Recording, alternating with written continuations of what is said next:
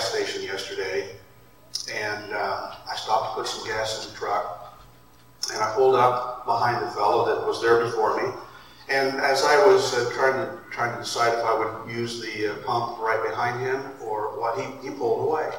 And so I thought, well, I'll just go where he was, and I pulled up where he was, and it said on the meter $67 and change that he had charged for his gas.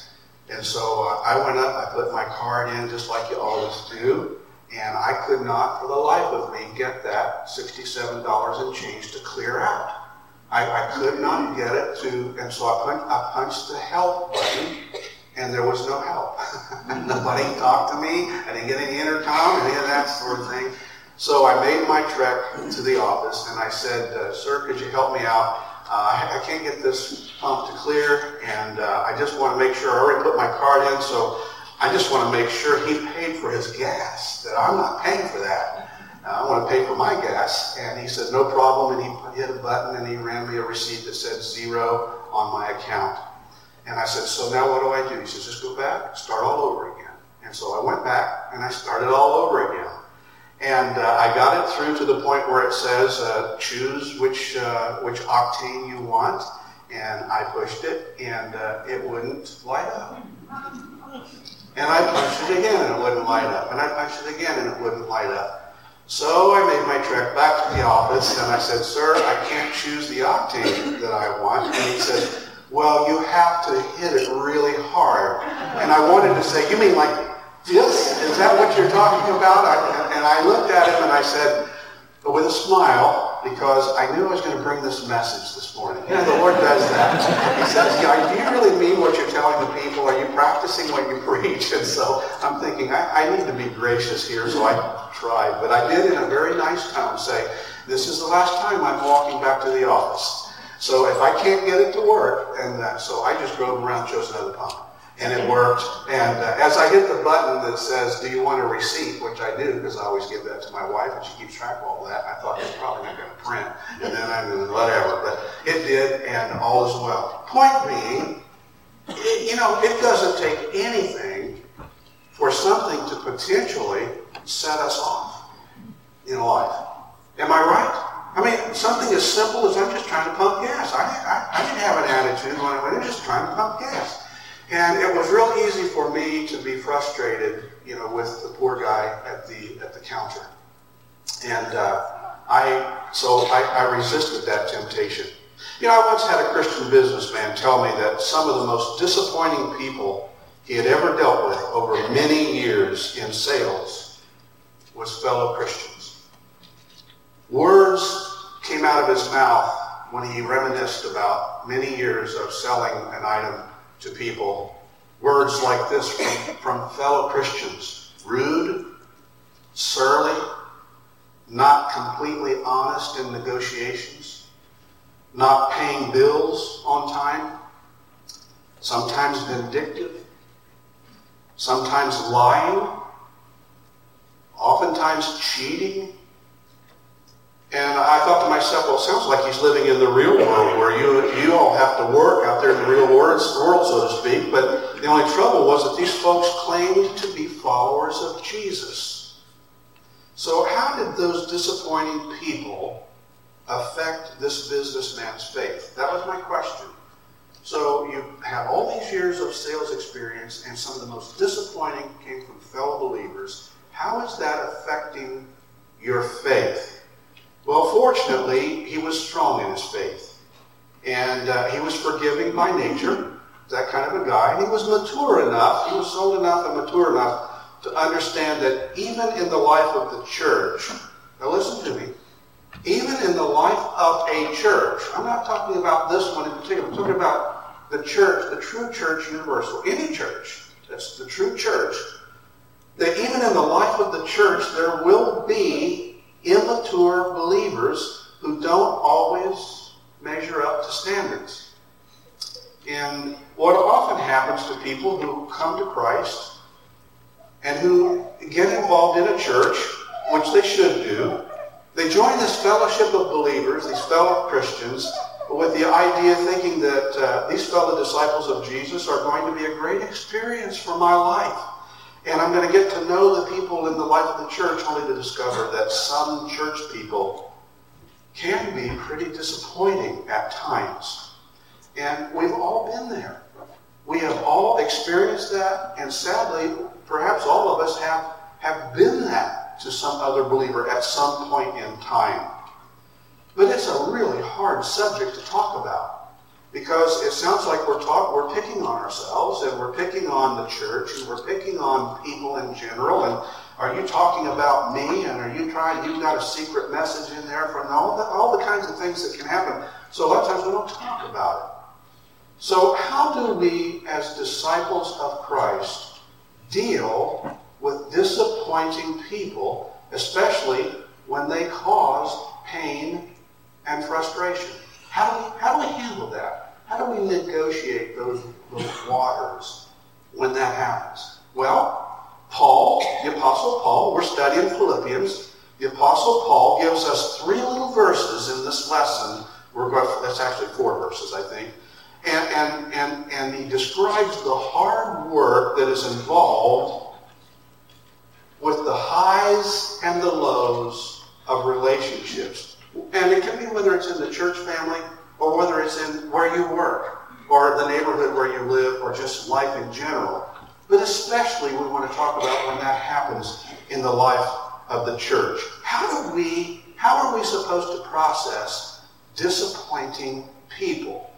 So let's read about it. And before we read these 4 verses, I want to remind us that Paul, he's writing the letter. Paul is in Rome. He is in chains. He has been chained to a guard. He is waiting in Rome to go to trial, to go before the emperor to make some kind of a disposition on charges against him.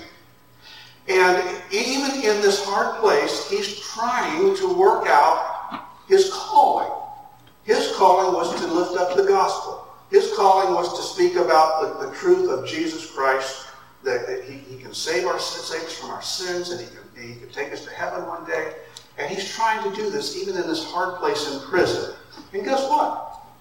If we go back to a couple weeks ago when we shared before, he's having some success. Even in prison, he's having some success in sharing his testimony about the Lord Jesus Christ. Wouldn't you think, now ask yourself this question, we're going to read.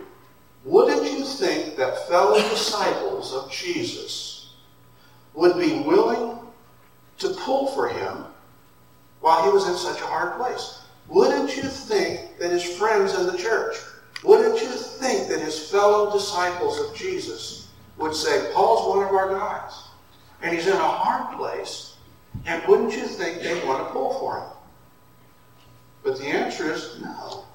Not all of them. Some actually made his job harder. So here we go, Philippians 1:15-18. Some, to be sure, are preaching Christ, even from envy and strife, but some also from goodwill. The latter do it out of love, knowing that I'm appointed for the defense of the gospel. The former proclaim Christ out of selfish ambition, rather than from pure motives, thinking to cause me distress in my imprisonment. What then? Only that in every way, whether in pretense or in truth, Christ is proclaimed. And in this I rejoice. Yes, I will rejoice. Now he's handcuffed. He's cuffed. He's chained to a guard. And he says, I will rejoice. All right, let's look at verse 18 quickly. Some, to be sure, he says, are preaching Christ even from envy and strife, but some also from goodwill. Now, listen, if you're having a little trouble thinking, is this going to be anything that can help me? We got our students all in the front row here. They're taking notes. Is there anything I'm going to get out of this for me because I'm a teenager? Or I'm over 80 or 90 years of age. Is there anything in here for me? Or all of us in between. Is there anything in here for me? Hold on, because there's something in here for you, because from a young person all the way to our most senior saint, all of us have experiences with people that can be difficult for us at times. Can I get a true amen on that? Amen. Amen. We all have it, whether it's a gas pump or in the life of the church, sadly. So he says, some, for sure, are preaching Jesus from envy and strife. But then there are some from goodwill that are preaching. So here he is in prison, and word reaches him that while he's waiting for his trial, chained into this guard, some other people have started preaching about Jesus while he's in jail. The first ones that he mentions have wrong motives because they're preaching about Jesus, but some of their hearts are jealous and filled with strife. So your translation may have said envy. Envy is jealousy. So we all kind of understand what envy and jealousy is. But let's take a look at the word strife. The word strife comes from a Greek word that talks about being heated, often violent conflict or disagreement. You see it on the board, on the screen there. A conflict or a quarrel. They're preaching Jesus, but from the perspective of quarreling, contention, or competition between rivals. I mean, can you imagine out of that spirit, these people are lifting up Jesus? Now, that spirit there, that strife spirit there, my friends, is a likely culprit as to why we have so many different denominations in the church world today. Have you ever thought about that? Why do we have so many denominations? Why do we have so many churches that take pride in being called an independent church or a community church? They don't want to be identified with a denomination, but they sometimes become a little mini denomination in and of themselves, whether they wanted to or not. Why is this happening in the church world? Now, I don't know if you're aware of this or not, but we are a part of the Wesleyan denomination. This church here, Lakeview, is part of the Wesleyan denomination. Now, I don't know if you're aware of it or not, but we take our name as a denomination from John Wesley, who was an Anglican minister in the early 1700s.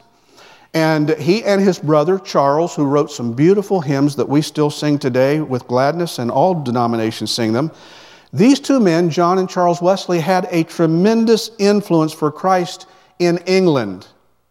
In fact, it was so powerful, it spread to the Americas and impacted America, and now it impacts the entire world. The Wesleyan Church is represented all around the world. We take our name from John Wesley and the Wesleys.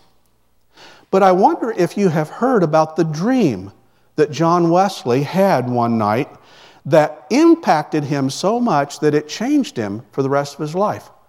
Given that he has a denomination called after his name, here is the dream, a description of the dream John Wesley had. Being much concerned about the rise of denominations in the church, John Wesley tells of a dream he had. In the dream, anybody have dreams? Did anybody dream last night?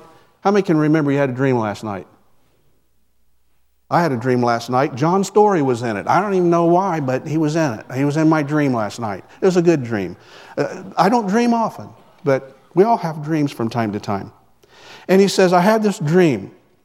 In the dream, he was ushered to the gates of hell. And there he asked, are there any Presbyterians here? Yes, came the answer. Then he asked, are there any Baptists here in hell? Yes. Any Episcopalians? Yes. Any Methodists? Yes. The answer was yes each time. And he was much distressed about his dream. And so it says Wesley then was ushered to the gates of heaven. And there he asked the same question in his dream. And the answer came back the same. Are there any Episcopalians in heaven? And the answer was no. Are there any Baptists here in heaven? The answer was no. Are there any Wesleyans here in heaven? That wasn't in his notes there. No. Were there any Pentecostals in heaven? The answer would have been no. No. None of these groups are in heaven. And so Wesley asked, well, who then is inside? Who's in heaven? And the answer came back, there are only Christians here. Amen. There are only Christians here. Isn't that a powerful dream? I wonder how many people who come to know Jesus think that they have just joined this beautiful family of God where everybody gets along and everybody treats everybody else with love and kindness, and nobody ever hurts anybody's feelings, and no one ever has a disgruntled whatever. I wonder how many join a church and wonder if it's like that. Don't we all wish that were the case? If you've ever studied C.S. Lewis, how many of you have studied C.S. Lewis and read his material? If you've ever studied C.S. Lewis, you know that he addresses this very thing in his book called The Screwtape Letters. In the Screwtape Letters, there's this master demon called Screwtape, and he's giving instruction to a rookie demon. He's trying to share with this demon how to mess people up and how to win for the devil. And so he's instructing this rookie demon, and the demon's name, the rookie, is Wormwood. It's crazy names. How to get that spiritual death grip on the throat of every Christian that they can find. And so here's what he says. This is a quote from Screwtape Letters. Wormwood, this is the rookie demon now. Wormwood, the church is a fertile field. If you keep them bickering over details, structure, money, property, personal hurts, and misunderstandings, one thing you must prevent: don't ever let Christians look up and see the banner of victory flying, because you'll lose them. Never let them see the glory of God. Unquote.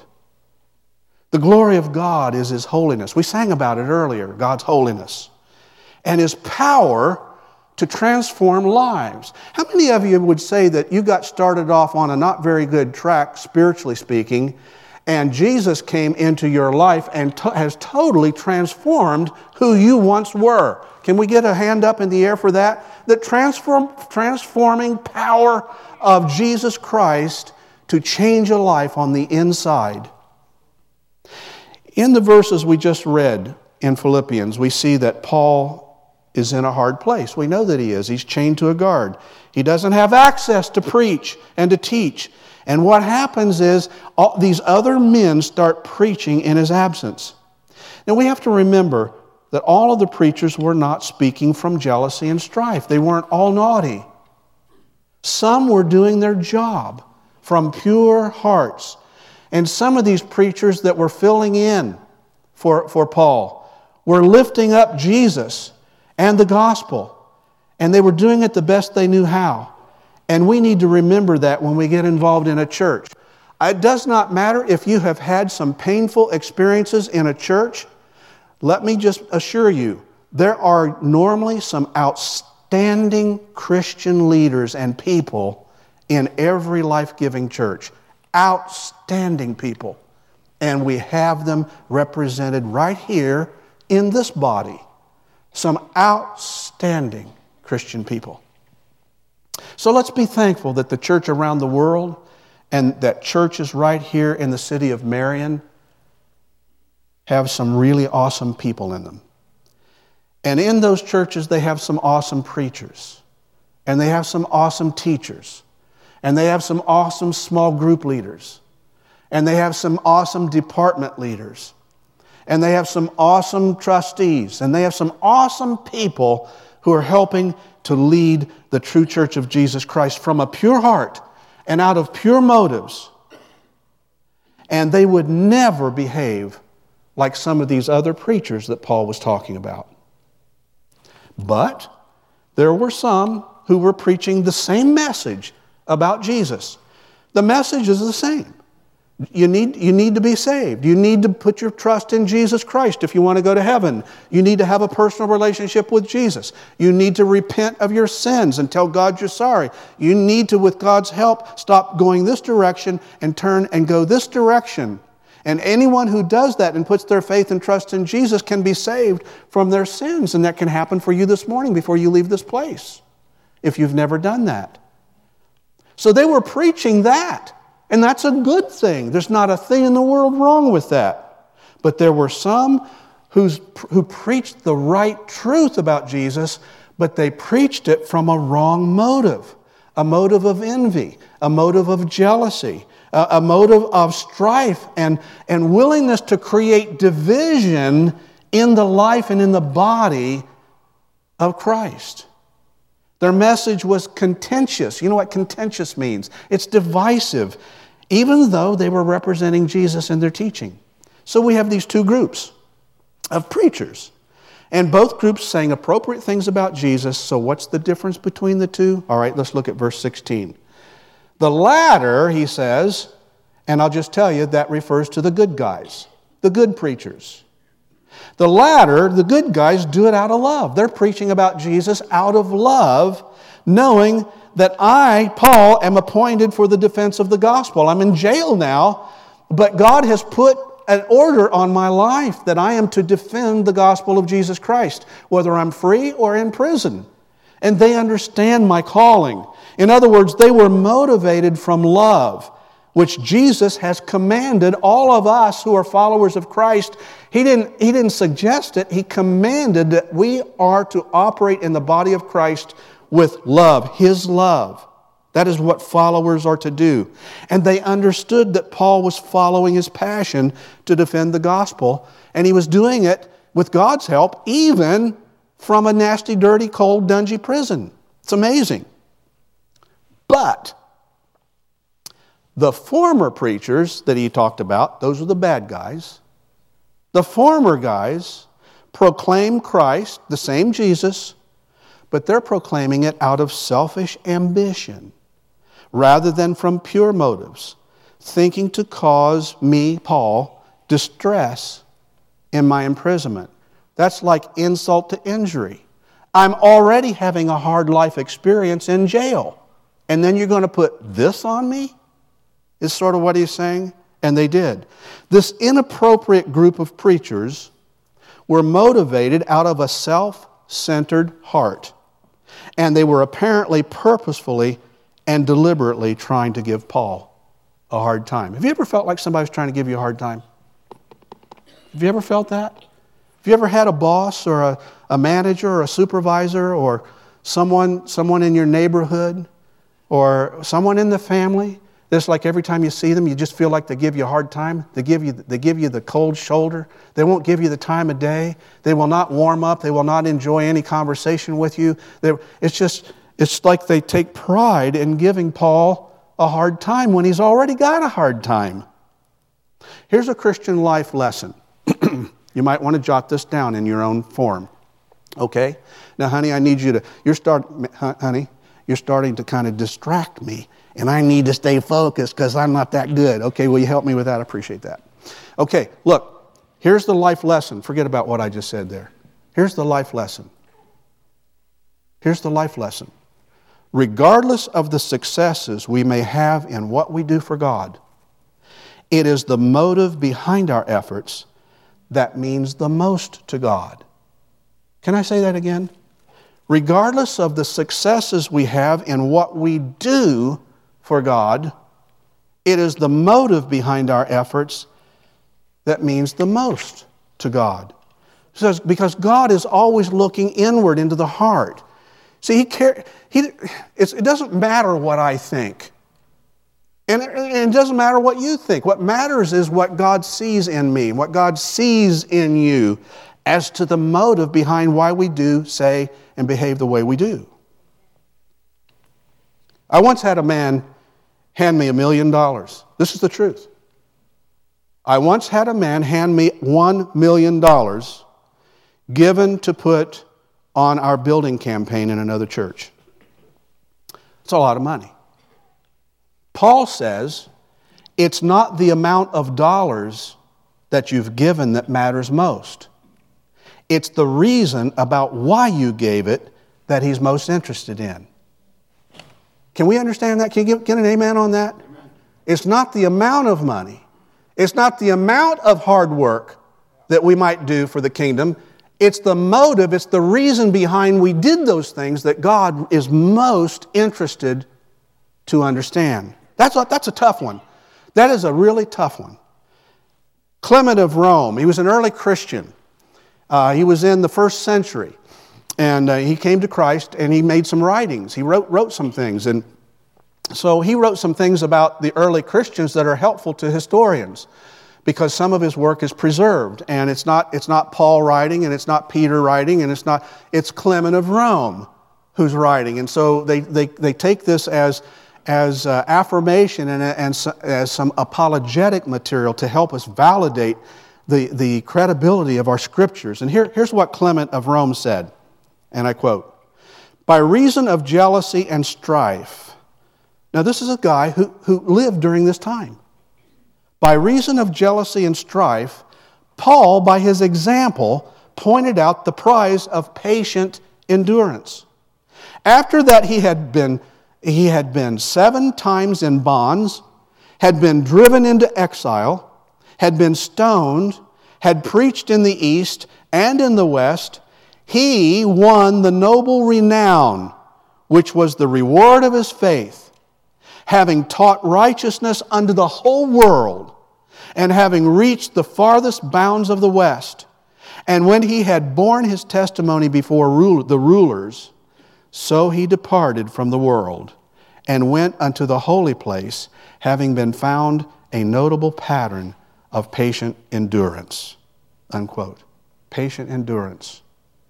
So Paul was the kind of Christian who would have been an encouragement to new believers coming into the church. If Paul were here and you were a person just starting to come to this church, whatever, man, he would have been greeting you at the door. He would have been a greeter. He'd have been somebody to follow you all the way to the right Sunday school class, and he'd make sure you knew the small group so that you could get involved, and he'd make sure the pastor got an introduction to you and make sure the staff were aware of who you were, and he'd probably call you up later in the week or send you a note and say, "Thanks for visiting our church, and thanks for being here, and is there anything I can do to help you?" That's Paul. That's what Paul would be doing in the life of the church. That's the kind of guy he was. But how are we to handle people in our lives, especially inside the walls of the church, who are sometimes difficult and who are sometimes contentious and, frankly, sometimes hard to get along with? Every church I've ever been a part of had some of those kind of people. And they're good people. And they're people Jesus died for. And they're people that we love. But they're just hard to get along with sometimes. How do we deal with that? So here's where we can make some practical application from the study of these 4 verses in Philippians chapter 1, verses 15 to 18. How do we handle ourselves? Young people, all you young people on the front row here and everybody else, here's a help to you, because you're going to run across people that hurt your feelings. You're going to have you're going to have coaches that hurt your feelings. You're going to have teachers that hurt your feelings. You're going to have people in the life of the church walking through the halls, and you're going to hurt your feelings. You're going to have friends that hurt your feelings. You're going to later on in life have bosses and supervisors and people like that hurt your feelings. How do we handle people that are difficult for us sometimes? Because it will happen. Well, here's what the Scripture says. It's always in the Scriptures. Come back to the Scriptures. 1 Peter 5:8. Here's what he says. "Be of sober spirit, Christians." All of you who truly know Jesus Christ, he's saying, stay awake. Stay alert. Be of sober spirit, on the alert. Your adversary, who's the adversary?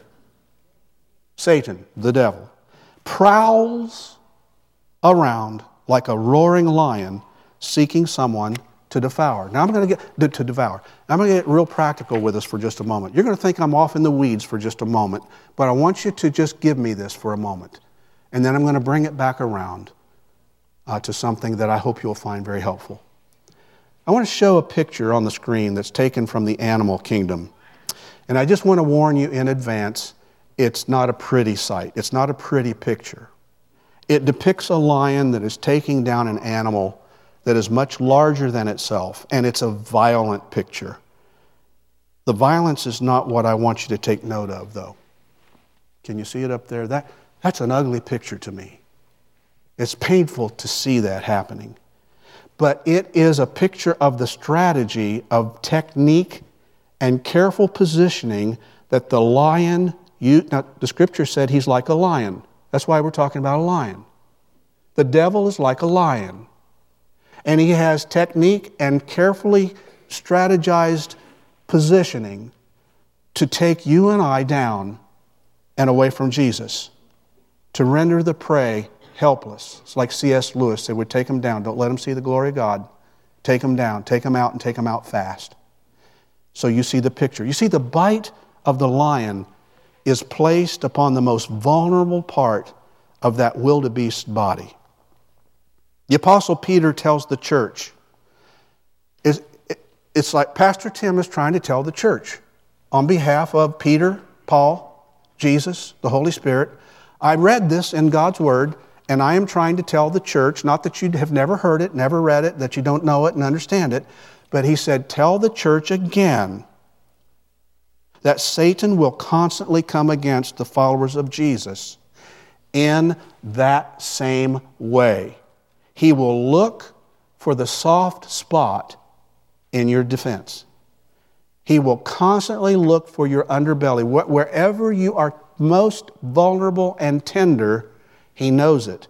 And that is where he will come after you. We know that. In fact, Paul said to the church in Thessalonica, here's another scripture. He says, 1 Thessalonians 5:6, so then let us not sleep. Let us not sleep as others do, but let us be alert and sober. So my question is, where are we most vulnerable to the enemy's attacks? Well, I got thinking about that, and I thought, some of the most vulnerability has to do with physical attributes. And so I want to show you a picture. There's a picture up here of, we got that up here? Here's a picture of a couple of guys ready for a martial arts fight, preparing to go at each other. Do you see anybody that looks right on the surface somewhat vulnerable? If you were in that ring, which one of those guys would you rather be? You see what I'm saying? So from a physical attribute standpoint, there are some things that can make us vulnerable. One fighter is obviously much larger than his opponent. As a matter of fact, the big guy there is Choi Hee-man, a 7-foot 2-inch Korean martial arts fighter. Now, it is true that on a rare occasion, the craftier, smaller guy can win, but the odds are almost always in favor of the big guy. Am I right? I mean, it usually works itself out that way. So there is a natural vulnerability with most of the opponents simply because of size. But here's what psychology tells us. Now, I hope you'll let me just move into the weeds a bit. Psychology is not weeds, but I don't want you to think that psychology is as important or more important than what the Bible says, because it isn't. What I'm going to show us, I believe, is that psychology is bearing out the truth of what God's Word says. Psychology tells us that the place where human beings are most vulnerable is in the area of their emotions. Would you say emotions? 1, 2, 3. Emotions. That is where human beings are the most vulnerable. I can tell you even my dog has emotions. If I talk kind of mean and curt and a little snarly to my dog, he kind of pouts and he goes to Cynthia and he doesn't want to be around me, and because I affected his emotions somehow, some way, whatever dogs have.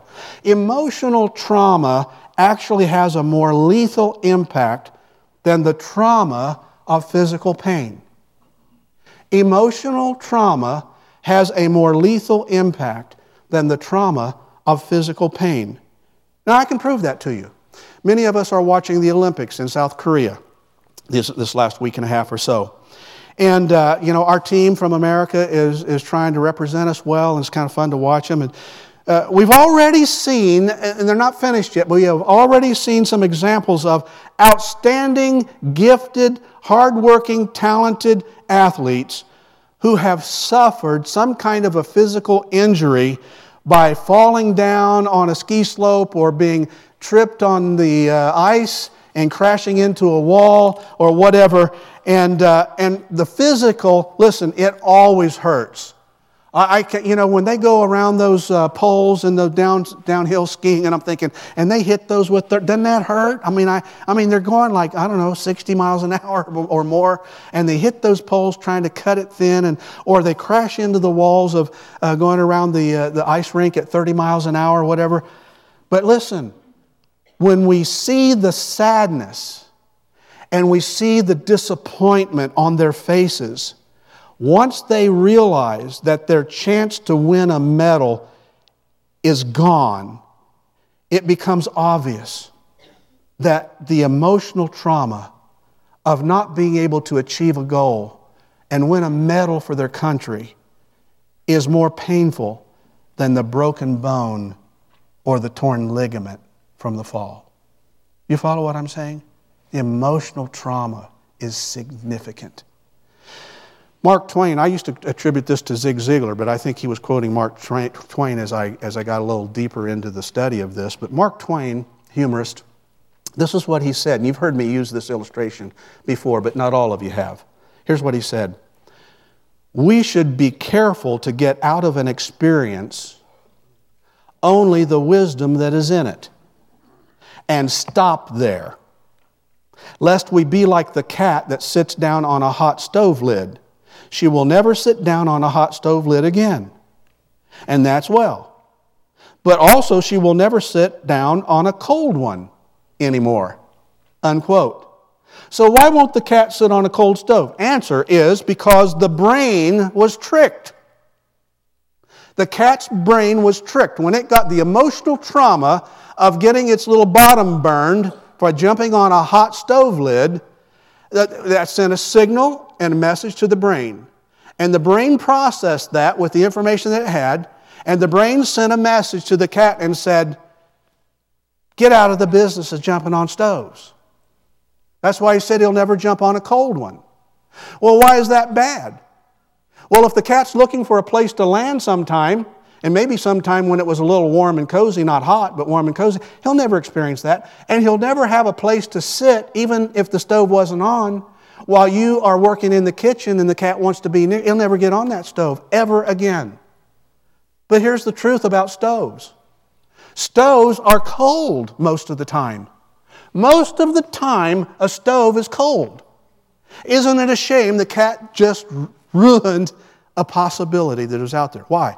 Because the brain tricked the cat over emotional trauma.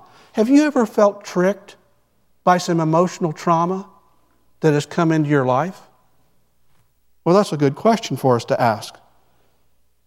Psychologists who study how emotions actually play havoc with our lives at times, they tell us that there are times when a single failure in the past. Now, I'm talking to somebody's here this morning. I know I am. That there are times when a single failure in the past will convince our mind that we could never overcome a challenge or achieve a difficult goal again. The emotional trauma of a hard experience in the past can destroy our confidence in moving forward and ever believing in ourselves ever again sometimes. Perhaps you heard this story of the psychologist who visited a daycare one day. I wonder if Trish, who runs our daycare, preschool, would say she's seen evidence of this very thing, perhaps many times. And the story goes like this. The psychologist visits a daycare, and he observes 3 children that are playing with a toy box. Each of them have a toy box. It's an identical toy box, and the toy box has on it a purple button, and it has a red button. And the red button, if moved in the right direction, causes the lid on the box to pop open, and out jumps a sweet, lovable little puppy that is so fun for the kids to be able to see. It's like a little puppy Jack in the Box. So as he's watching these 3 children, here's what he noticed. The first child, he said, the first child played with the box and tried everything imaginable, but nothing happened. So she put the box down, put on a very sullen, stoop-shouldered demeanor, and her little lower lip started to quiver. She's about ready to cry. And that was the end of it, and gave up. Now, the second child was a little boy. And the little boy, watching the first child and what had happened and what that child had experienced, he looked at his box And he just started bawling and put the thing away, never even touched it. Never even touched it. Didn't even try. Didn't even try it. And then the third little child messed around with the box, pulled on the purple, pushed on the purple button, which did nothing, monkeyed around with the red button, and eventually slid that red button in the right direction, and out popped the little puppy dog to everybody's delight. What's the moral of the story? The moral of the story is that the brain can be tricked into drawing wrong conclusions.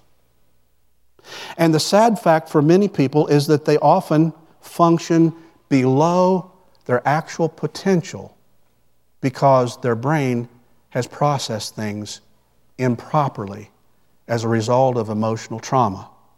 Case in point, the little boy gave up before he even got started because his brain played a trick on him and said, "It isn't going to work. There's no use trying." That's a trick. That was not the truth. Listen to this. Convinced by the mind of an opinion of the mind, tainted by an emotional trauma to the mind, can yield an inaccurate appraisal of our true ability. And once the mind has made its decision, it's like trying to change a Democrat to a Republican or a Republican to a Democrat, and you all know what I'm talking about.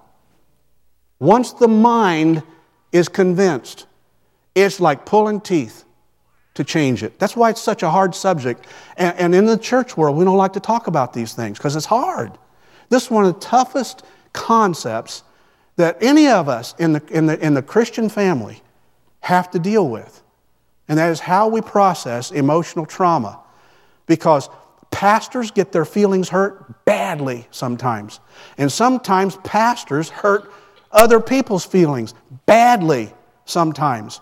And sometimes one another. We hurt one another's feelings badly sometimes. And it goes on and on and on, and we could spend too much time on it.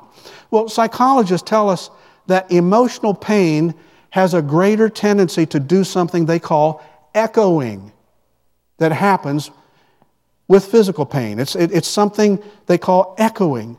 And it doesn't happen with the physical pain unless you have maybe somebody who had an amputee and they might feel what's that called? A phantom pain, phantom whatever. It's not what we're talking about here. We're talking about something different, echoing. It's like when the yodeler goes to the Swiss Alps and goes, whatever, I can't yodel. And they put it out there, and the mountains send that little musical phrase back to the person who yodeled it.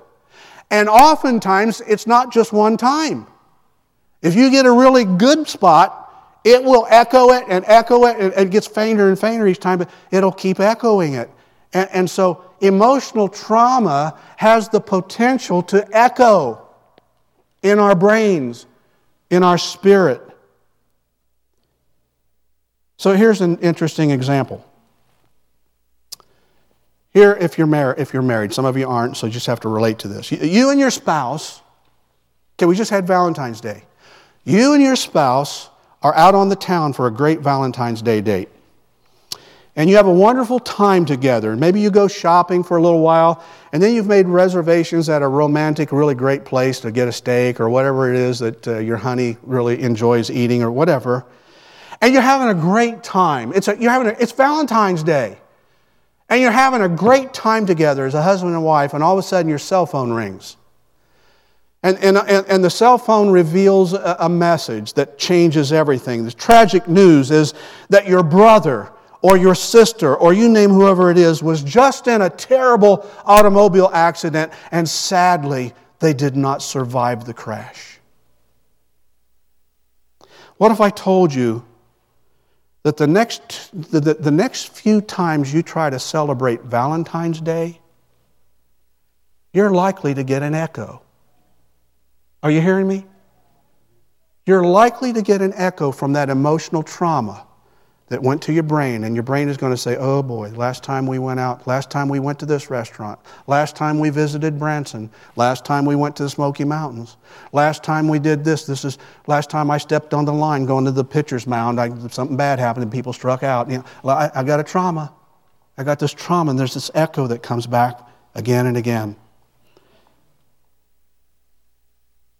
The echo effect of the traumatic news sometimes never goes away for some people. Do you know that? Some people carry it for a lifetime. Now, what is that echoing and reminding us of that sadness? What's that rooted in? It's rooted in something psychologists call rumination.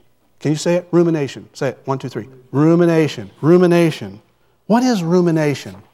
Rumination it's a critical player in emotional trauma and pain.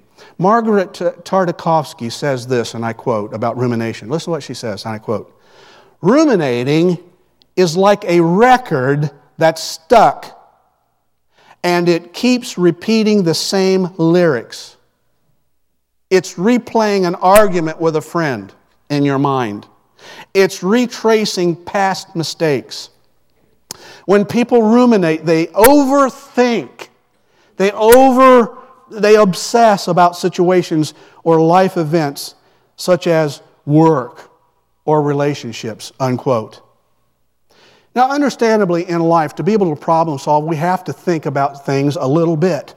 We have to let our mind process things, of course, to figure out some situations. But listen to me. Our tendency as people is to ruminate. Our tendency is to overthink a situation to the point that we don't think straight about some things anymore. So here's the question. Now, I'm going to bring this back. You thought I got off into the weeds and I'm away from the Scriptures and what. Now, listen to what I'm saying here, if you will. Did Paul ruminate over these preachers who had bad motives and were causing him additional frustration? It's 1 after 12. I'm sorry, but I'm just about finished. Let me try to land this. Is that okay? It's never okay. You like it when Cynthia preaches and she get to lunch on time. I know that. I heard that 100 times. It's about to make me sick. I make me inferior. In fact, it's emotional trauma for me when you tell me that. And I'm ruminating about it. Right, thank you. I started to ruminate about it. She did a great job, by the way. So, do you ever ruminate over betrayal? Do you ever ruminate over gossip that happened to you? Do you ever ruminate over somebody slandered you? You ever overthink it? And it just kind of keeps going on and on and on and on. You see, I heard a story of a woman, listen to this, story of a woman who had was married for a long time. And she and her husband had a terrible breakup. It was very ugly. It was a terrible thing. And she was struggling after the breakup. She was struggling with something that's one of the most devastating emotional traumas a person can ever experience. And it's called loneliness. Hello? Is loneliness not tough? Anybody that's in it that feels it's one of the toughest emotional trauma you can ever experience. And so she finally got so fed up and hurt from loneliness, as you might imagine, that she decided that she was going to try a dating site. And so she tried this dating site. And the emotional trauma of loneliness leading the mind to wrong conclusions, Satan can use that to trick us. Now I want you to keep in mind, all of this psychology information is pointing us to the ways the enemy of our faith constantly works at our weak spots. Where's your weak spot? It's the emotional trauma that you ruminate about. It's a weak spot. It's where the lion wants to grab me, and hurt us. So back to the woman, her broken marriage. She gets to the place where she checks out this website, dating website. And she finds this guy on there that is really, and she's checked his pictures, good-looking fellow. He's about her age. He has a successful career. He's made a good living. And the thing that she liked best about him is that all of the responses she's getting from him online is that he thinks that she is fabulous. He is dialed in. She is the cat's meow, so to speak. She is the object of his great affection. So they decided they were going to meet. And they met at a popular New York establishment, and they began to talk. And believe it or not, after just 10 minutes, After just, think about this, emotional trauma. After 10 minutes, the man got up and said these words, "I'm not interested." And he walked out. Now, picture if you're the woman. You're sitting there. He just got up. "I'm not interested." Boom. He's out of there. You talk about emotional trauma. So after a little while, she got herself collected and she picked up her cell phone and she called her best friend. And she just had to talk to somebody. And you know what her best friend said? And I quote, "Well, I don't know why you would expect a successful and handsome man like that to be interested in you. After all, you do have big hips. You have nothing interesting to say. So why would a loser like you expect a man like that to be interested in you?" Now that may seem shocking to you that a good friend would say something like that to their friend who was already distraught in the first place. Remember, Paul was already distraught in the first place, and then they heaped this stuff on him. And perhaps you would be less shocked to know that it wasn't her friend who said those unkind words. In reality, it was the woman's mind speaking those words to herself. Why would anybody be interested in you? You've got big hips. You're not beautiful enough. You don't have anything interesting to cause anyone to want to spend time with you. Question. You know, we do this to ourselves all the time. Do you have any idea where your most vulnerable spot is when it comes to your emotions? See, Satan, like a lion in the picture, he's not confused where your soft spot is. He already knows where that point of weakness is, and he goes for it every time. Well, in the study of Philippians, the Lord has brought us to a portion of Paul's letter that deals with the subject of church life, and one that we don't ordinarily like to talk about. When a person first comes into a relationship with Christ, they go to church, and they do that because the Bible says the church is the bride of Christ. God uses the metaphor of marriage to show us something special about His love for the church. That's why He says, "I'm married, my bride is the church." Jesus is symbolically, do you get this, young people? You need to write this down so when Jessica checks your notes, you got this one. Jesus is symbolically married to the church. That's why it's important for you to be on the front row here and showing that you're interested in the things of God. Why marriage? Because marriage is an exclusive relationship between one man and one woman. Can I get an amen on that? Exclusive to that one person, no matter who might try to barge in. It's intended to last a lifetime. It's a love that puts the other person's needs first because that is the way Jesus loves. It is a love that places the specialness of the other person at its highest level, so high that one person would die for the other person.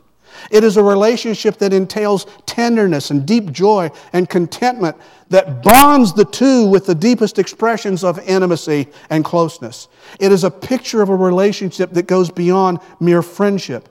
This is the kind of love Jesus has for each person who loves Him, and is the kind of love that He commands us to demonstrate to one another in the community of faith. You know, our ladies had a Bible study last week, talked about the sin of gossip and slander. It's all over the life of the church. God forbid. How could anybody say something evil and contentious and divisive about somebody else in the life of a church or a Christian community, knowing the love of Jesus and what He has commanded of us? And we've all done it. I'll just confess your sin along with mine. We've all done it, God forbid. So back to Paul. What happens to Paul while he's in chains? Well, some of his brothers put him down. So he says, verse 18, "What then? Only that in every way, whether in pretense or in truth, Christ is proclaimed, and in this I rejoice. Yes, I will rejoice."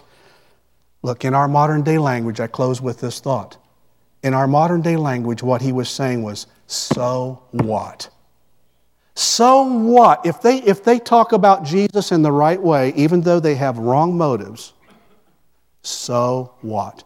I will rejoice in the fact that they are lifting up Christ. And so he has refused to ruminate. He has refused to echo. Anybody sitting in prison, you don't have anything to do all day long, chained to a guard? You got an opportunity to ruminate. You know, if you're retired and you have somebody hurt your feelings and emotional trauma, you got all day long to chart your course and say, I can do whatever I want to do any day that I want. And if you choose, you can sit there and you can ruminate. And you can let echo, all this ugly stuff. Paul says, don't do that. Rejoice. Rejoice. And stay on track. What is only that Christ is proclaimed. That's why we put that on the banner. He said, only that Jesus is proclaimed. That's all I care about. And the rest of it can go pound salt. Let God deal with those folks. Amen? So we need to practice forgiveness. We need to get a little tough in our mindset, in our spirit, and not let people that are difficult to deal with sometimes rain on our parade. Amen? Amen. Now, what can you do? Well, he chose not to let the echoes of disappointing behavior continue to bounce back in his spirit. We don't find him ruminating, overthinking the motives and wanting to straighten people out. Listen, if I was writing Paul's letter, I would have put another chapter in there, and I would have tuned those bad preachers up. Wouldn't you? I would have said, hey, man, I got enough trouble. And you're going to do this to me while I can't even do that? All right, let's stand. I've kept you too long. I'm sorry. But listen, this is significant. This is significant truth that God wants us to understand from His Word. See, this is not psychology. This is God's truth on how to deal with difficult people. And you need to practice that right now when you're thinking, I preached too long. Because you go home and ruminate over it. And I don't want to hear about it because you already add insult to my already pain, okay? So I don't want to hear about it, but I do appreciate the tiredness of your behinds. I understand that. But this is worth it if we have one young person, one person who's dealing with emotional trauma, and you are short-circuiting what God's potential for you is because you're looking back on a terrible experience that you've had and you just can't seem to get over it. Listen, get with somebody. Get with a counselor. Get with somebody that'll pray with you and listen to you and help you. You can have some catharsis and get that out in the open so that you can talk to God about it and move on with your life. And if you don't know Jesus Christ, you need to repent of your sins and look to Him today and invite Him to be your Lord and Savior. And we'll help you do that if you'll let us know who you are. Heavenly Father, I ran long today. I knew I would, but this is so vital for people. And it's so vital for me and for all of us that we don't allow this roaring lion trying to grab us by the jugular vein where we are most vulnerable. And Lord, I just know there are people out there that are still struggling with certain things. And it's so easy for it to pop back up. All we have to do is drive by someplace or go visit someplace or have the wrong person come across our path or something along that line. And the devil just grabs us by the throat and takes our joy. And so, God, we come against that in Jesus' name. And I pray that you will set people free today from the emotional trauma that has gone on in their lives.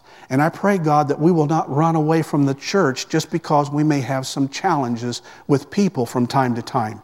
Help us to practice perseverance and courage and patience like Paul, and help us to stay happy in the process. We need your help, Lord, and we thank you for hearing our prayer. In Jesus' name, amen. God bless you.